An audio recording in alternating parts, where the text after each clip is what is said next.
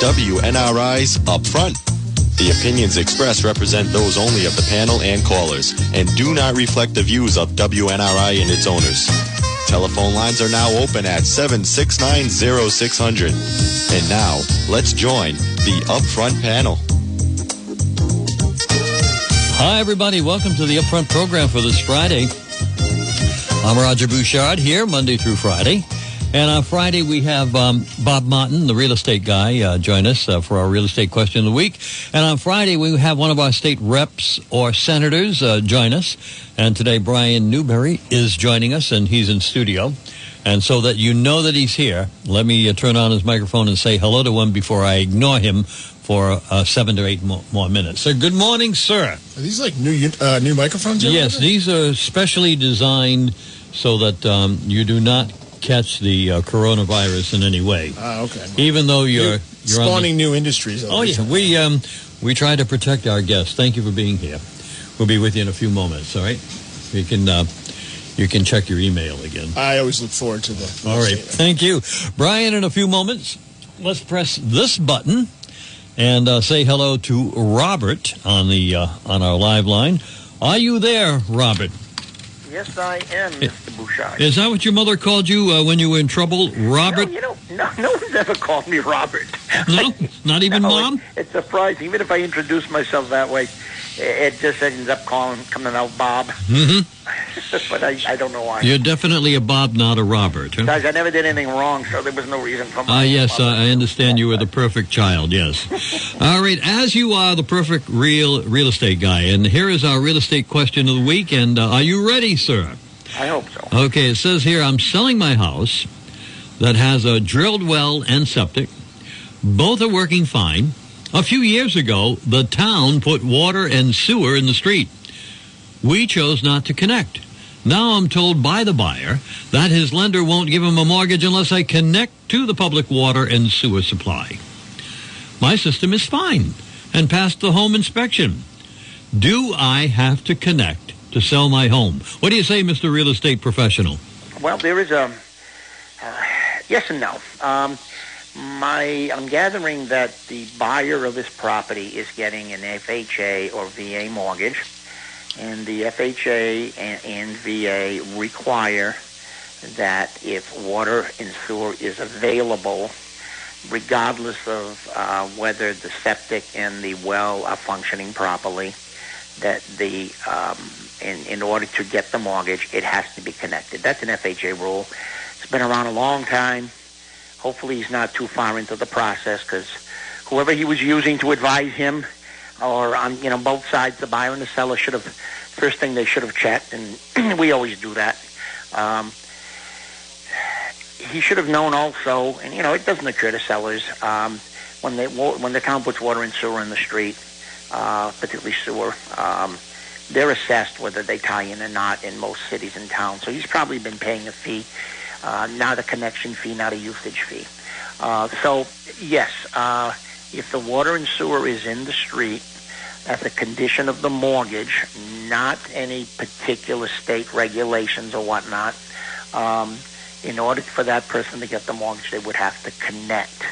If someone were using let's say, a conventional mortgage that's not VA, FHA, that issue does not exist. So it probably is based on the type of mortgage that he applied for. Unfortunately, it comes up lots of times late in the session where, it surprises someone. That being said, there is, and we haven't run into that in about a year, so I'm going on where the regs were then, and I believe they're still accurate. There is a hardship, a regulation.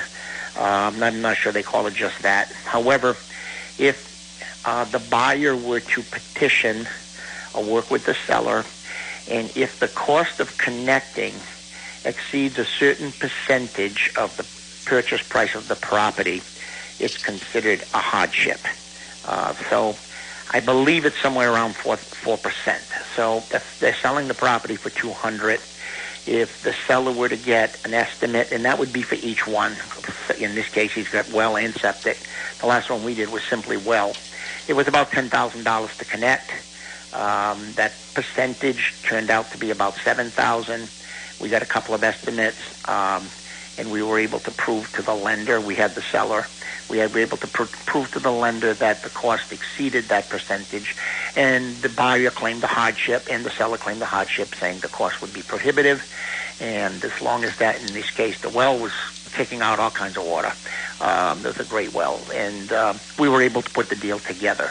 But it's under a hardship regulation. That buyer should check with his FHA lender to make sure that, one, that's still in effect, and two, that they adhere to that, because sometimes they have things called overlays, and a lender can be more strict than the lender. But that's the case there. And it's unfortunate that a lot of times it doesn't show up, particularly if you have maybe somebody newer or something that wasn't aware of it. But we always look, if somebody's got well and water, or either one, and it goes either one. So if he was connected to sewer and he had a well, or he had connected to public water, the other aspect would be to check with the city or town. The one that I have in mind, the last one that I personally encountered, there was low water pressure. It was in North Smithfield with Woonsocket Water, and I believe it's been corrected since then. But there was a moratorium on further home connections in the area because the pipes just weren't the water line didn't have enough pressure. So once we were able to get a letter from the water department attesting to that, we were able to go through the sale. But it's the lender that's driving this, not any state regulation. I don't want to take too much time from Mr. Newberry, but just got an email in here. Hey, could you answer very briefly, when somebody asks you about the school in the town in which, or city in which you're buying a piece of real estate, do you just give an arbitrary, off-the-cuff answer as to the quality of schools, or do you have some kind of a document that you can quantify what you're saying about the school district that property is in? We really don't make any subjective comments. There is data available, and we refer them to the data that's been developed, such as, dropout rates, college, and, there's plenty of information out there. So we treat that similarly to someone says, well, how's the crime in this area? We say, call the Woonsocket Police Department. Mm-hmm. So we you just talk about the house, right? We just talk about the house, not about the area and whatnot. And that's the safe thing to do. Okay, thank you, Bob. Always appreciate it. Thank you for answering 2 questions for us today. Okay, very good. Okay, bye-bye. Robert Martin. Bob Martin, associated with Crossroads Real Estate Group right here in Woonsocket, Rhode Island, and he'll be more than happy to chat with you about any real estate matter. All right, we're going to quick message here from one of our sponsors, and then we'll begin our interview with State Representative Brian Newberry. Kayer Kosher, your accounting, financial planning, tax preparation, and business consulting services of Woonsocket and Warwick. 600 Cass Avenue, Woonsocket, Jefferson Boulevard in Warwick. Call us locally at 766-8100. Remember, outside of the tax season, we do planning for business, individuals, and families. We're Kayer Kosher. We're certified public accountants. Again, our local number, 766-8100. And remember, having Kayer Kosher to consult with on your personal financial situation is like having all the right answers. You're listening to WNRI's Upfront, a radio internet talk show. Now, let's get back to the panel. All right, Brian Newberry has joined us. He's part of the rotation of state senators and state reps that come by and chat with us about the issues of the day. Last week, it was Senator Roger Pickard who announced that he's running for re-election. Are you running for re-election? Let me turn your microphone on. Are you running for re-election? Having the microphone on itself, yes, I am. Yes. Was it a tough decision, or you enjoyed doing this kind of stuff? Or? No, I enjoyed doing it. It wasn't really a decision to make. I knew I was going to. So this General Assembly session that hasn't happened. So here we are. We're on June the 5th. And do you actually see yourself seated in your chair sometime before the end of the session, which incidentally could go into July or August, or do you even see a General Assembly session? Well, there's two. Okay, so we have a constitutional duty to pass a balanced budget by June 30. All right. If we don't, we're not the federal government. We don't shut down, Congress. There's that Kabuki Theater they do every couple of years.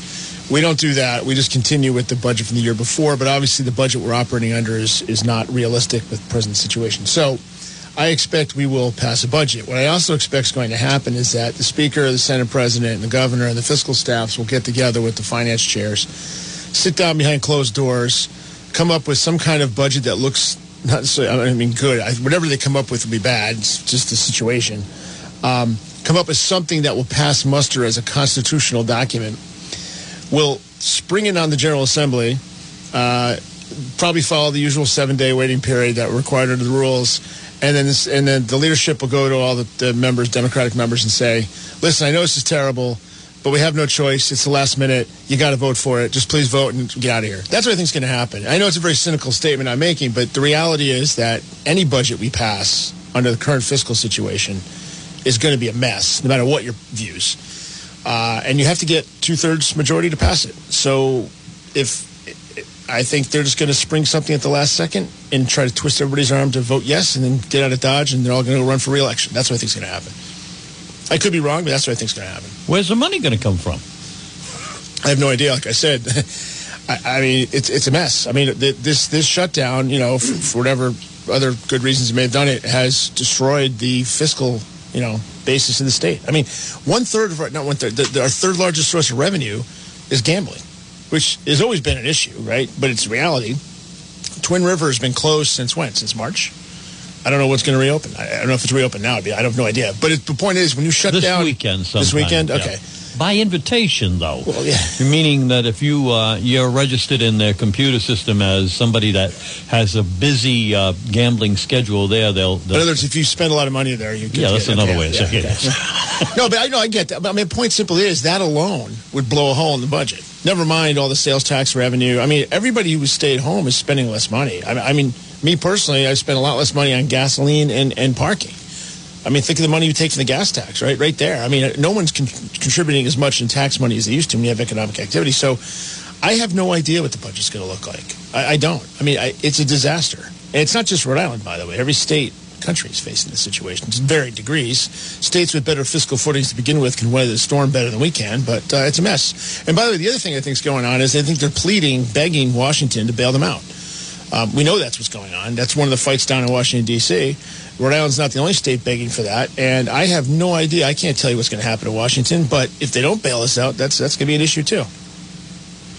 I've been following one of my self-imposed tasks is every day, like this afternoon, I will plop myself down in one of our studios and listen to the governor's news briefing. I haven't missed one, so I've heard a lot of different things, and so I'm going to talk about how we're going to balance the budget. The other day, I think it was maybe a week ago Thursday, one of the reporters said of the $1.25 billion that has been that has come into the state, and we've already had the general treasurer recognize that the money's been deposited. So we've got the 1.25. How much have we spent on the coronavirus to set up all these tents and testing and so forth? And the answer was 10%, $125 million or thereabouts. So one of the reporters said, where's the other 90%? Are you saving it to balance the budget? Because if we don't get the second stimulus round, then the rest of the money that's left that hasn't been spent, incidentally, might be the answer to balancing the budget. Now, that's what I heard from a news briefing. Have you heard anything different or parallel? A couple things to that. First of all, if the money can legally only be spent on virus-related expenses, then you can't just use it to balance the budget. But as we all know, governments are better than anybody doing creative accounting. For example, I don't know if we still are, but we rented the convention center, right? We've been renting the convention center, at least from the beginning, for months now. Now, the convention center, as we all know, loses money. That's always been a different political issue. It loses money. You can make arguments about whether it's an investment in the community or not, but the bottom line is it's a money loser for the state. But by renting it for COVID-19 expenses, even though we haven't actually needed to use it, we are able to take federal funds and apply it to basically a state expenditure that we would have anyway. I imagine there's going to be a lot of attempts to do that. Anything that the governor and the fiscal people can actually justifiably claim at all is related to the virus, they will use. So when you say they can use to balance the budget, I don't think they can legally just say, here's $800 million, we're going to plug the hole. But they can say, well, we're going to use $40 million for this because it's sort of, kind of, maybe sort of related to the pandemic. That's my guess. There's going to be a lot of that. Which, look, the first thing we have to look out for is the state of Rhode Island, right? As Rhode Island legislators, whatever you think of the federal stimulus money and what's going on in Washington, from our perspective, we need to do something to help the state. So I'm not being critical of that when I say that, but I think that's what's going to happen. Well, there's no question about it that the $1.25 billion was for coronavirus expenses. However, in those same news briefings, it's been suggested that the rules for accepting the money could be changed for states that are trying to balance their budget. Now, the president is not too crazy about this because a lot of the states that have unbalanced budgets, I know it's going to be hard to believe, are states with Democratic governors. Roger, that is shocking to me. I knew you didn't know that. I didn't know that. Right, well, I know it's one of the reasons why you come here, because you gather... There's a reason I've only voted for one budget my entire time in the General Assembly. I voted for one in 2015. I voted against every other one. So, yes, I know. But even though this money is restricted, there may be some lifting of the restrictions so that we can... In fact, well, that's the battle being played out in Washington. Yeah. That's what I was talking about earlier. But my point is, you can't rely on that from a planning perspective. Mm-hmm. If it happens, merits aside, if it happens, it happens. If it doesn't happen, you have to plan as though it's not going to happen until you have a definitive answer. This is the Upfront program. If you just join us, you probably hear me from time to time. I'm Roger. Today, Brian Newberry, District 48. North Smithfield and a little slice there of Burrowville is here with us. Let me pull up his name on my little iPad here. So, what kind of committees do you sit on that you're not going to right now? All right, can you tell us what you'd normally be doing if you were doing something? Well, okay, first of all, as you know, I was minority leader for 6 years. So when I stepped down from that position, at that point, this is going to sound a little strange, but I don't really care what committees I sit on. What I mean by that is people have different interests in different committees. So I always told my successor, in this case, Blake Filippi, who does the committee assignments, I said, put me on whatever anybody else doesn't want to do. All right. Okay, so this term I've been on oversight, which is interesting. I will talk about that in a second. That's a good committee. Yeah, I know it is. We're going to talk about that in a second. Yeah. And I'm also on labor, which is actually a very important committee, but it doesn't meet very often. It deals with highly contentious issues, and labor issues are not something that's in the forefront of this whole situation. So labor hasn't met, but we actually, if I believe, we actually finished hearing all the legislation that had been submitted in labor before all this happened. So there's no reason for labor to be meeting. We wouldn't be meeting anyway right now. Oversight is an interesting question because oversight, to me, I have always thought that the House Oversight Committee is completely underutilized. And I've thought this for years.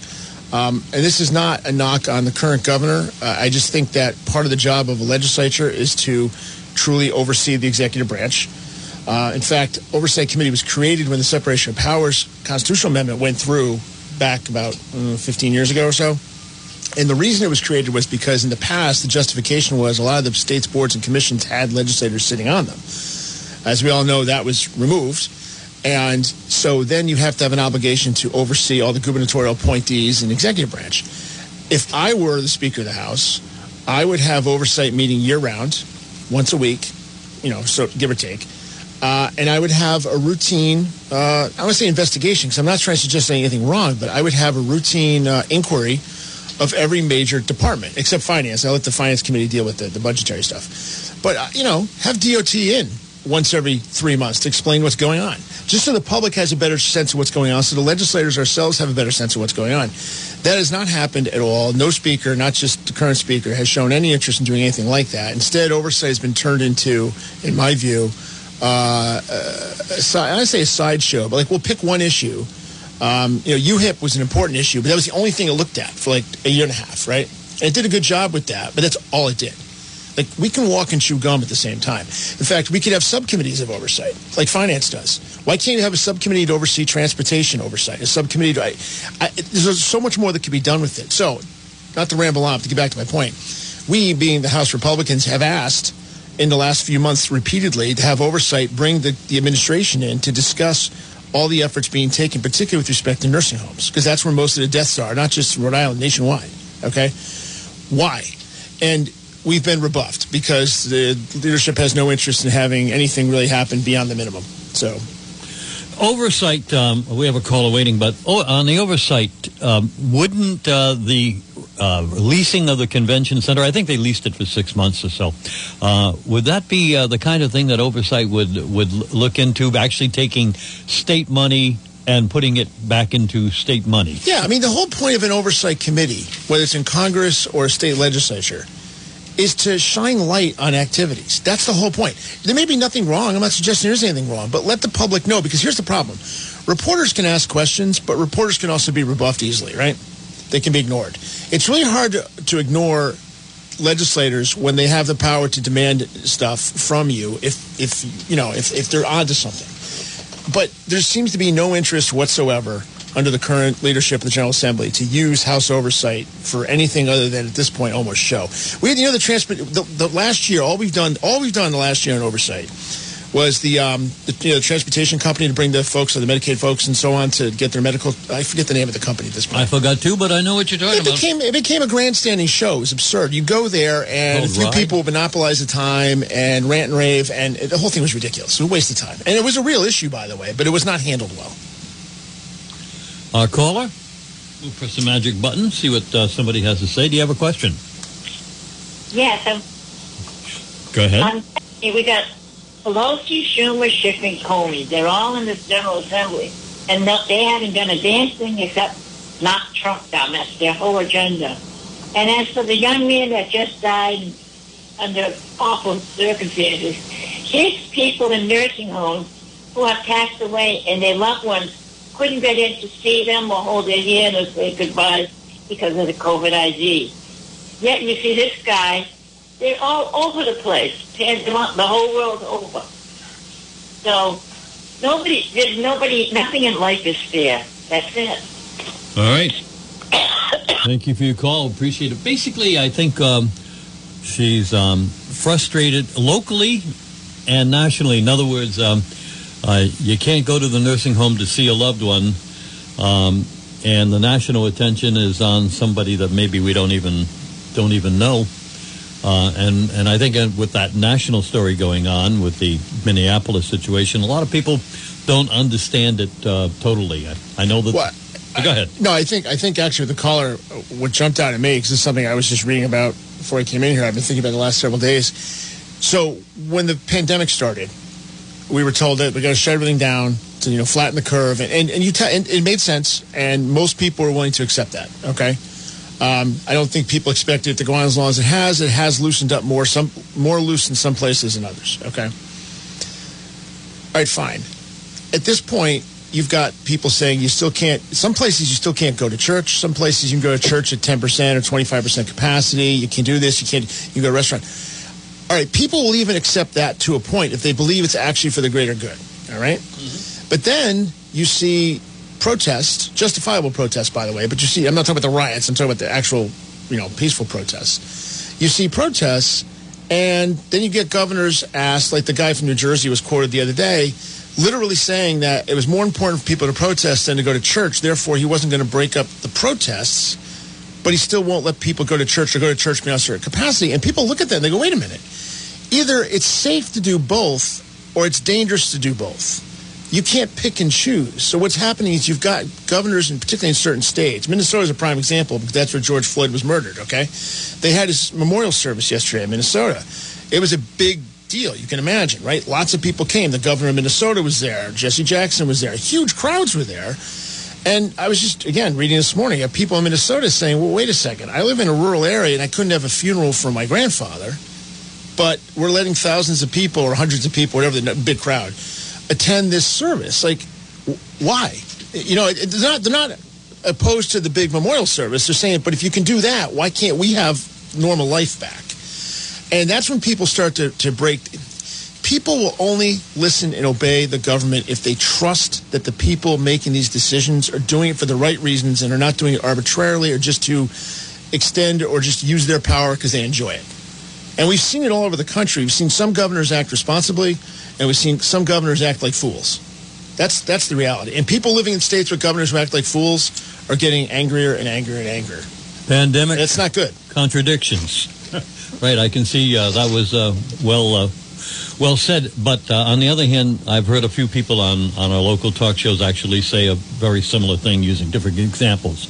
But there is a contradiction here of one thing is okay, one isn't okay. It's all arbitrary. It is arbitrary. Yeah. We're going to be back in a moment. This is the Upfront program.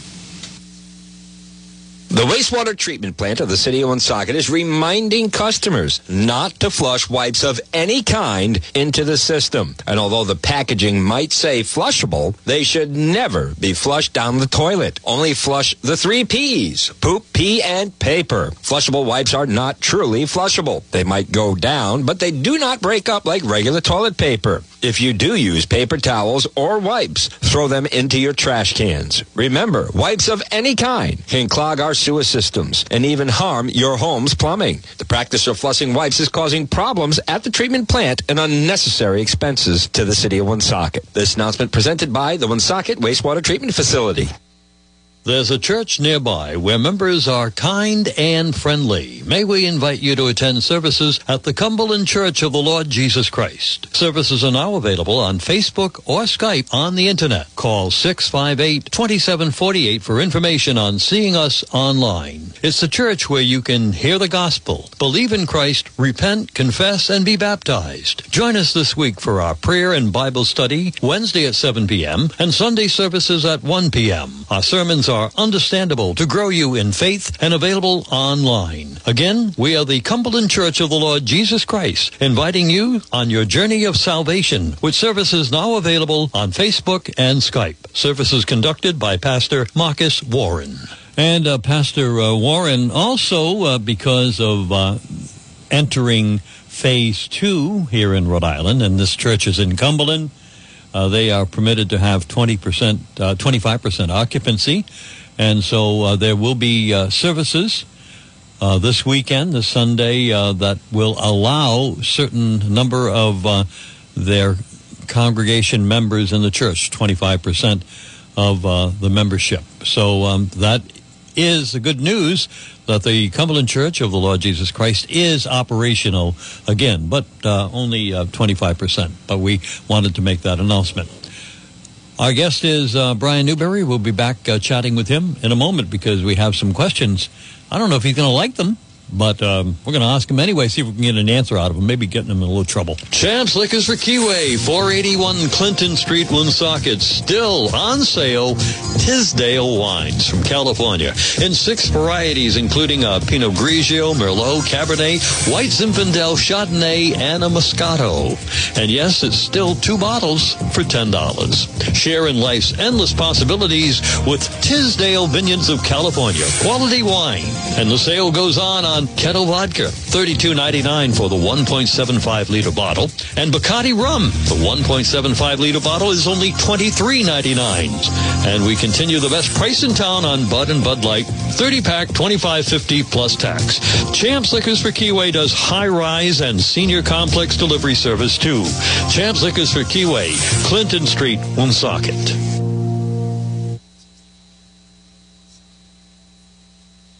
Super Duper Food Truck is ready to serve you at 1265 Menden Road, Woonsocket. All food is prepared by David and his wife Brenda, a Johnson & Wales graduate. Try our delicious homemade soup, our slow-roasted meat sandwiches, or check our weekly specials. No waiting when you call ahead. 663-7309. It's Super Duper every Tuesday through Friday, 3 to 6, Saturday 2 to 7, and Sunday 2 to 6. Next to the Dollar General, Menden Road, Woonsocket. Super Duper Food Truck. Friday operation, 3 o'clock this afternoon. Saturday and Sunday, 2 o'clock. I'm looking at the menu here. How about those chili cheese dogs for $4 a piece? I understand they are very, very popular. And also we have the buffalo chicken quesadilla with fresh blue cheese on it, $10 at the Super Duper Food Truck, Menden Road, right here in Woonsocket, RI.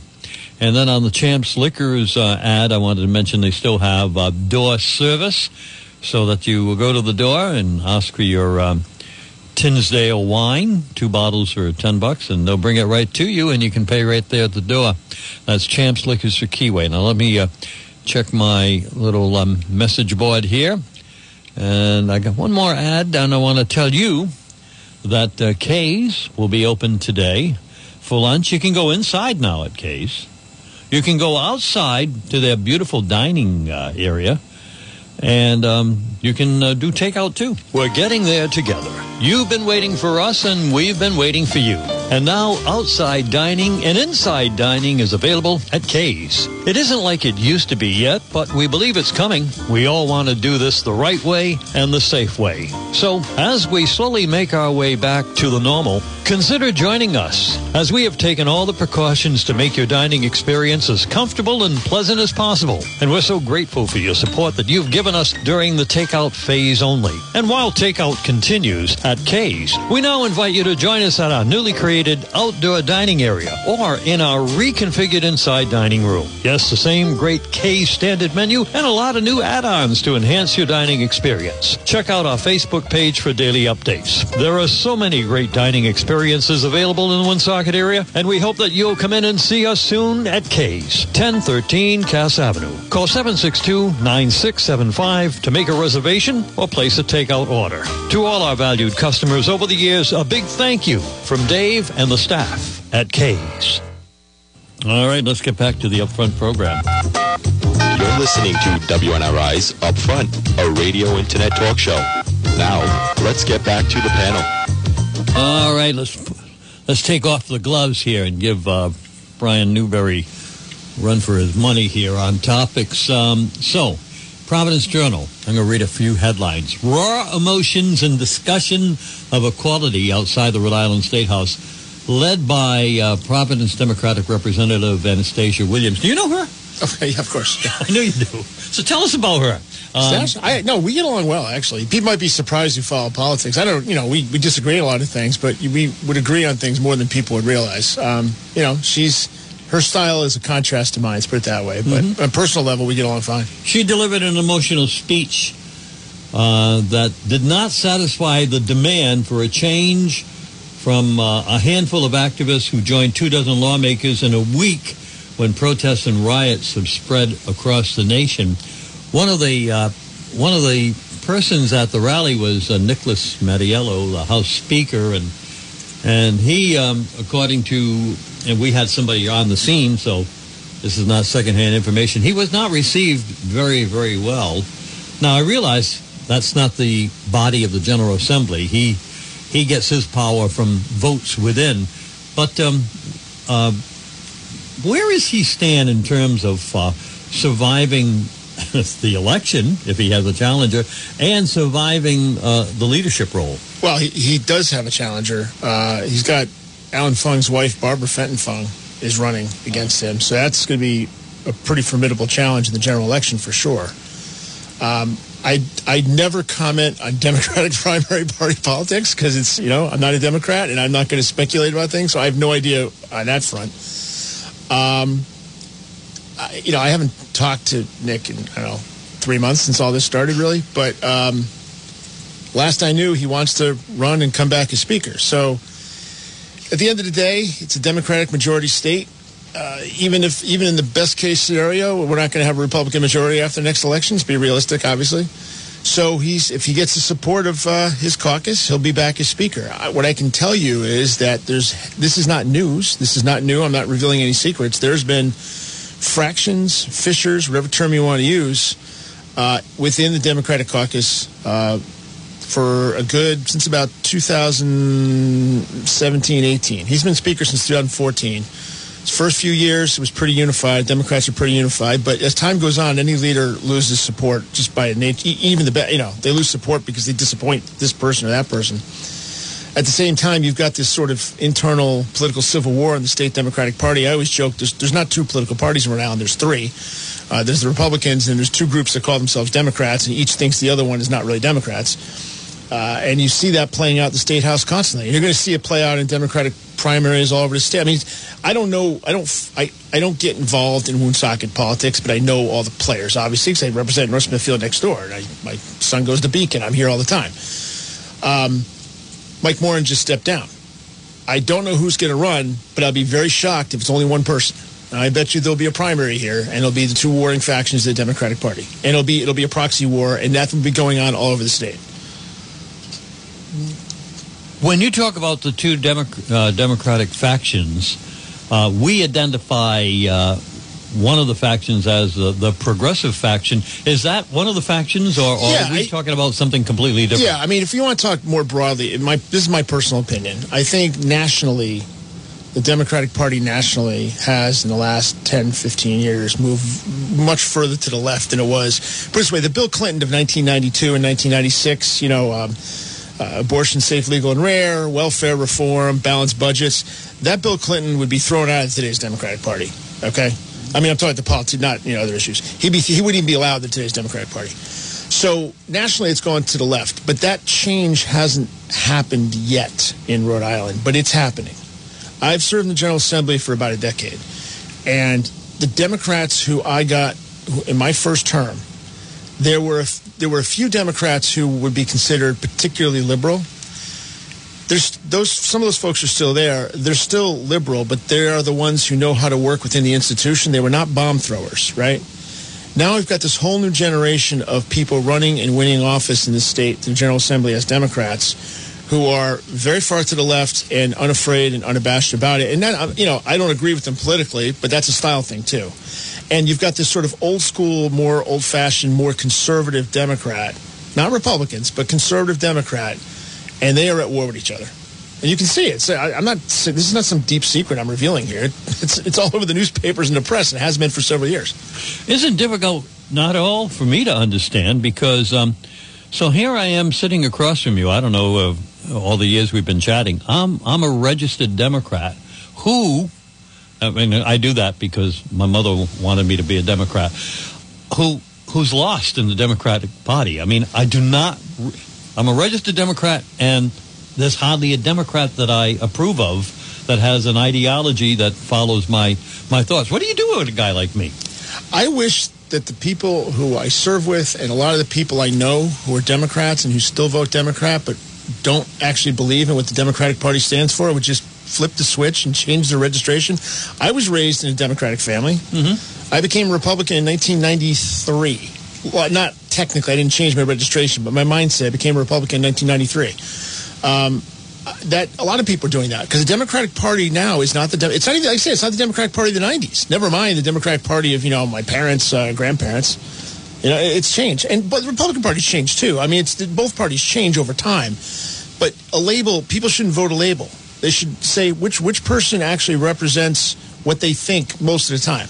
I don't expect someone to agree with me 100% of the time, but if you agree with me 60% of the time, you should be voting for me, right? Regardless of what the label is. Thank you for that advice. I appreciate that.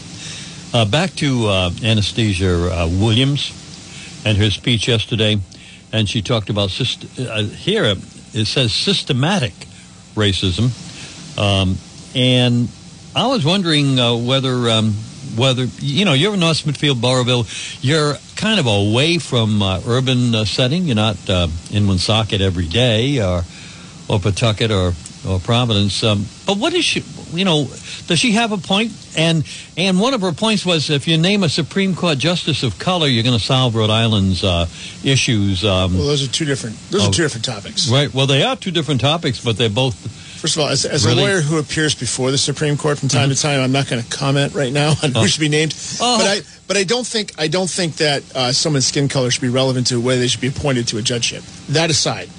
Well, she's making that argument. No, I know she's always made that argument. That's a pet peeve of hers. I know. But I'm talking more broadly, though. I don't disagree with her in the sense that, look, racism exists in this country. Racism has always existed in this country. I don't think racism is ever going to go away. In the sense that my personal feeling is that racism is sort of a human condition. It's sort of a defense mechanism, sort of an evolutionary defense mechanism. People are afraid of the other. And that's true not just, in the United States between whites and blacks or because of slavery. That's true elsewhere. Japan, if anybody knows Japanese history, Japan was one of the most racist societies in the entire world before World War II. Okay, they thought they were the supreme above all others. That was their whole rationale for trying to conquer all of Asia. They thought they were the top dog in Asia, and they thought they were the best in the world. I've personally known about examples of racial profiling that have happened in North Smithfield. It happens. And so when someone who is not white gets up in this country and says that white people have an advantage, they are correct. There's no doubt about that. Now, how deeply that goes, how much of an effect that it has on everyday life, I can't tell you. But when people tell me it does, I'm not going to doubt them because I've seen it. Well, if you recognize that, then what can you do other than recognize it? Well, can you solve the problem? Well, actually, no. It's interesting you bring that up because I didn't go to the press. I was working. I wasn't going to watch it online, but I did read her press release the day before. Yeah. And what often happens in politics is, and it's the famous, Rahm Emanuel, never let a crisis go to waste. People seize on situations and opportunities to try to push an agenda not directly related to it. There are definitely policy prescriptions we could do that would help alleviate some of the effects of sort of residual or systematic racism in society. For example, body cameras for all police is one of the things she had on her agenda. I was actually going to put a bill in March because of the racial profiling incident I mentioned earlier. I was actually going to put a bill in, and then the pandemic hit, and I didn't get time to draft it up. Body cameras protect the police. They also protect citizenry because the police are going to act better. If someone is a bad police officer, they're going to get caught, okay? Another thing that I have always pushed for is civil asset forfeiture reform because those laws get used to seize private property, and they're particularly hard hit on poor communities, both white and minority, by the way, but they're particularly harder hit on poor communities because they're aimed at drug laws. So prime example, someone gets caught with drugs, 18-year-old, 19-year-old kid lives with his grandmother. They threaten to seize grandma's house, okay, or her car because that's where the drugs were. That's an abuse, but the police departments and the Attorney General's office love it because it's a source of revenue. All right, those are two examples right off the bat, but those are concrete, specific things that can be done. On the other hand, one of the things that Stash was pushing in her press release, and she wanted to expand opportunities for employment for minority teenagers, which is good, and she wanted to raise the minimum wage. Those two things are directly contradictory. Because raising the minimum wage, and you can push for it and you can make arguments for why you should do it, but there's no question that raising minimum wage makes it harder for businesses to hire people, particularly teenagers. That's a fact. So those are contradictory, and, what does one necessarily have to do exactly with systemic racism? You see what I mean? The agenda starts to expand. So that's the answer to your question. So does she have a point? Do the protesters have a point? Absolutely. But what do you do about it? From a public policy perspective, it's a very complex question, and you have to look at specifics. You can't just talk in broad generalities, like racial justice. I don't even know what that means. Who's against that? No one's against that, but what does it mean? Actually, this discussion is going to, when we get back to normal, when and if, I think is going to be a big issue in the General Assembly, because in watching those news briefings every day from the governor and Rhode Island's newest politician, the health director, Nicole Alexander Scott, they are saying that after the pandemic, we are going to try to invest millions and millions of dollars into zip codes or health equity zones. And what's happening is that the health director, and she may be right, I don't know, she is saying that besides the issue with the nursing homes, which is separate, the other issue with poor people and those who are in Central Falls and Pawtucket and so forth, is that they need better health care. They need better job opportunities. They need better housing. Somehow it's got to be equalized, says the health director. And if all these things were present already, if everything were equal, we wouldn't have had this problem in Pawtucket or Central Falls, because they would have the same opportunities as Roger and Brian in northern Rhode Island.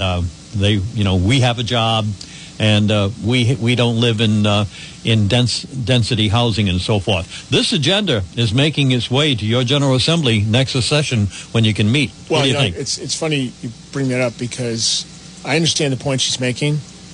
But when look, I'm not a doctor, but I don't think you need to be a doctor to know when you're talking about health policy and infectious disease that densely populated areas are always going to be much more affected by infectious disease than outlying areas. That is nothing to do with race. That's density of population.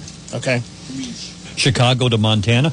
Yeah, no, exactly. Well, how about Rome or Florence during the Black Death? You know what I'm saying? I mean, people get more sick in densely packed areas. Now, of course, that brings up another question because you have a lot of urban planners trying to encourage people to live in more densely packed areas. That may change. I saw somewhere that the real estate market in the suburbs has boomed because of this. But she's right. I mean, one of the reasons why this disease has hit the urban areas more is exactly that. That's not because of race, but because, at least in Rhode Island, and I don't know what the rest of the country, but in Rhode Island, our minority populations tend to be concentrated in more densely packed cities, so ergo, correlation, causation, right? I don't think there's any question also. I mean, look at all the debates in other states. And how about all the people from New York that try to move to their summer homes in Rhode Island, okay? If you're wealthy, you can get away, right? Poor people, they can't get away. So that's also true. But, poverty, there's always a link between poverty and healthcare. That goes beyond just money, is my point. So. And it won't be solved by the next General Assembly session. I don't think it's the kind of thing that government can, quote-unquote, solve. I think government can do certain things to help. Yeah, government, yeah. There's a reason that, you know my feeling about government generally. I'm part of the government because I think government should do less, so yes. We have a caller. Your comment? Oh, wait a minute. Your comment, please. Good morning, Rep. How are you this morning? Good morning. I should like to make a comment. First of all, what you were just talking about, the health equity zones that Dr. Nicole Scott has been talking about, that's all well and good, but when you try to do social engineering through legislation, oftentimes that doesn't help the situation, but exacerbates it. But the other, and this is very political on her part, I believe, but the other observation I have is I've been listening very intently to what you've been saying this morning and also to what others have been saying, and it bothers me a great deal, and this isn't a personal criticism of you, that the General Assembly has not been in session and not been meeting and not functioning during this pandemic. Because if ever we needed our General Assembly to be active and communicating, because you said this morning that Speaker Mattiello you have not spoken to him in months. Well, it seems to me now is the time to be communicating, and I don't like the idea of a last-minute slapdash budget being put together without any communication beforehand. And it doesn't seem healthy or right to me. We're in a financial situation here, and I know you're aware of it. So that's all I want to say, that I'm not sure that the General Assembly as a whole has been responsible and responsive to our real needs. Thank you very much. Bye-bye. Bye. Have you gotten any criticism about not being in session other than him? No, the caller is 100% right. And in fact, let me be clear about something, because I don't like to come on and talk partisan politics, okay? No. About a week and a half into this, back in March, we, the House Republicans and the Senate Republicans, jointly called on the Speaker and the Senate President to set up so we can meet virtually. At the time, we didn't know how long it was going to last and so on and so forth, or how bad it was going to be.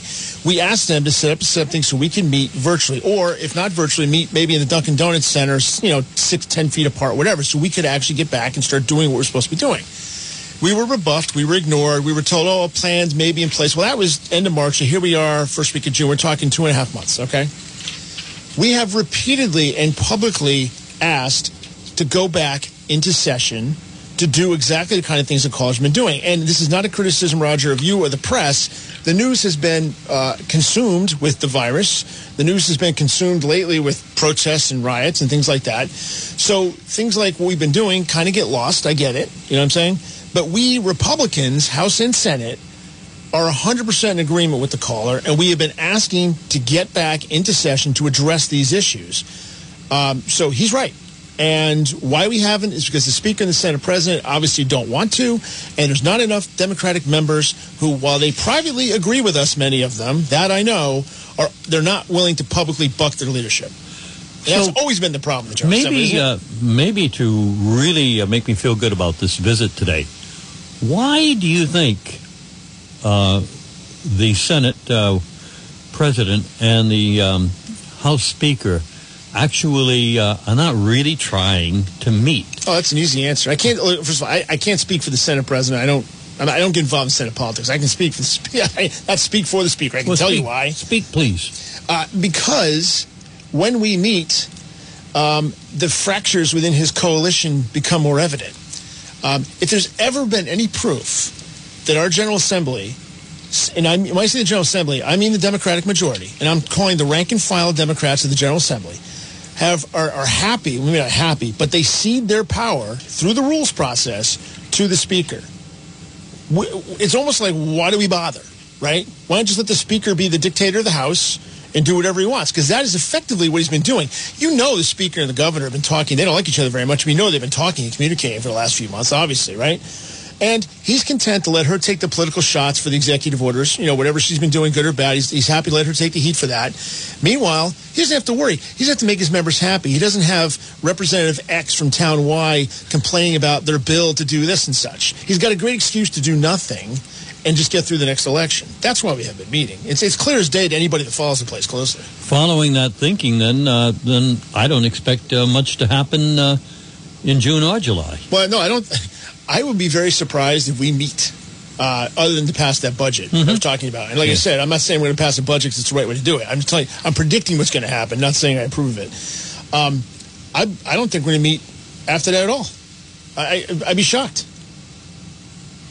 Your final words? Any final thoughts? Just, the problem with this whole situation, these lockdowns and everything else, like I said earlier, people are willing to cooperate to do the right thing for the greater good of society if they believe the people making the decisions are acting in good faith and trying to do it the right way. And the longer this goes on, the double standards in terms of what's being allowed to open, what's not, it's eroding public confidence in government. I saw that letter was signed by, 1,000 scientists, epidemiologists saying that they were okay with the protesting, even though they're against congregating because the protesting is more important. People see stuff like that and they go, wait a second, who are these people? Why are they ruining the economy? I mean, there are huge negative effects from these shutdowns, and we're not going to appreciate them fully for years. People are going out of business, the despair, the depression, the psychic costs on our children. It is a horrible, crushing thing that we have been going through. It may well have been worth it, okay? But it's terrible. It's horrible. There are negative consequences. And if people don't believe that it was worth it, then if this ever comes back or something worse than this happens or some other serious national crisis, public health or otherwise happens, they are not going to have the confidence or the trust in their government leaders. And maybe next time it'll really matter and they won't do it. And that frustrates me no end. And it's some people rise to the occasion in situations like this, and some do not. In Rhode Island, it's been a mixed bag. Okay, I'm not a huge fan of the governor on many reasons, but I certainly criticize her for some things. But I think she has been trying to do her best. Some of these governors in other states are frankly clowns and should be removed from office immediately if there was a recall provision. That's my point. Brian Newberry, District 48. Thanks for being with us. Anytime. This has been WNRI's Upfront, presented weekday mornings at 8 a.m. Upfront is a regular public affairs presentation of News Talk 1380 WNRI Woonsocket. Outside dining and inside dining is available at